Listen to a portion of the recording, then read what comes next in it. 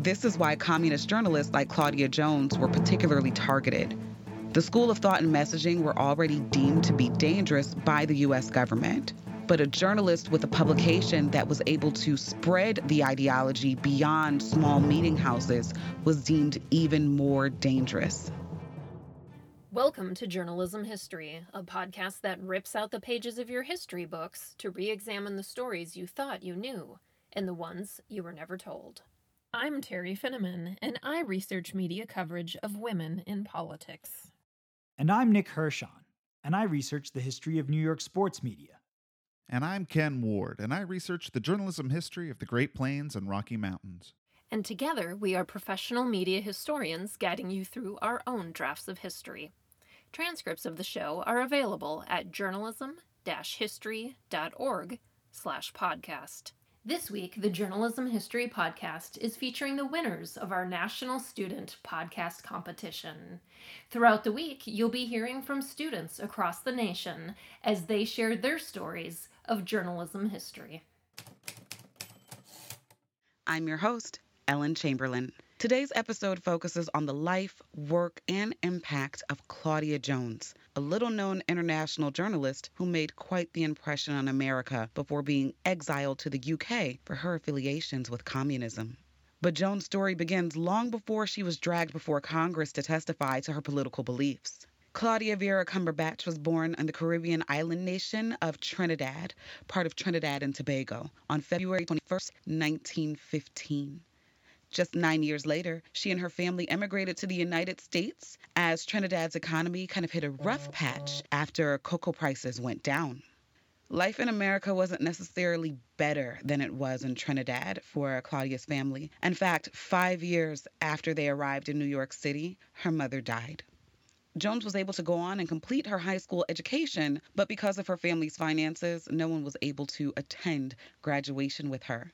She was already showing herself to be a talent as a writer. A black woman in 1930s America with a high school education wasn't at the top of most editors' hiring lists.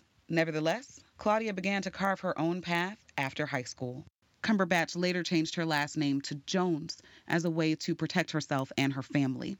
Marxism is a socioeconomic and political ideology developed by philosophers Karl Marx and Friedrich Engels. The idea of Marxism has morphed many times over since Karl Marx the man died in the late 19th century.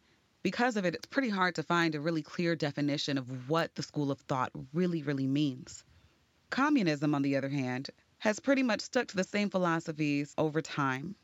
The long and the short of communism is to eliminate social classes from society. No more haves and have-nots because everybody has. This socioeconomic and political school of thought was very dangerous to America, especially in its pretty much infancy during the 1930s and 40s. This is why communist journalists like Claudia Jones were particularly targeted. The School of Thought and Messaging were already deemed to be dangerous by the U.S. government. But a journalist with a publication that was able to spread the ideology beyond small meeting houses was deemed even more dangerous. In stark comparison to traditional American values during the time, communism and Marxism denounced racism, making them attractive philosophies for Black people of the day. Like many young writers, Jones had trouble finding work in her field after completing school. Instead, she found work in a local laundry and then eventually with a retail store in Harlem. A regular column titled Claudia Comments started appearing in a Black nationalist publication circulated throughout Harlem. But Jones' first journalistic break would come through the Communist Party. She joined the Young Communist League in 1936. The following year, she was added to the editorial staff at the Daily Worker.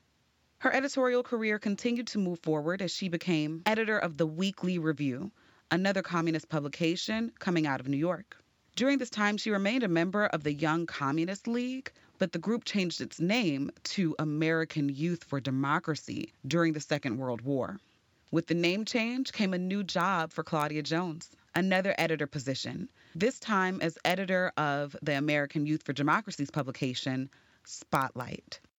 Historians and scholars note Jones' most well-known piece of writing as An End to the Neglect of the Problems of the Negro Woman. This essay was published in 1949 in a magazine called Political Affairs. In it, she writes, The bourgeoisie is fearful of the militancy of the Negro woman, and for a good reason. The capitalists know, far better than many progressives seem to know, that once Negro women begin to take action, the militancy of the whole Negro people, and thus of the anti-imperialist coalition, is greatly enhanced.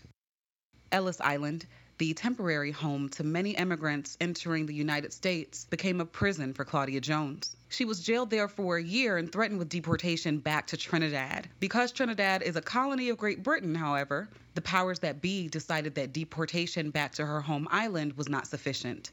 Instead, Jones was sent to the United Kingdom, a place she'd never been before. While in the UK, Claudia Jones established the country's first black newspaper, the West Indian Gazette.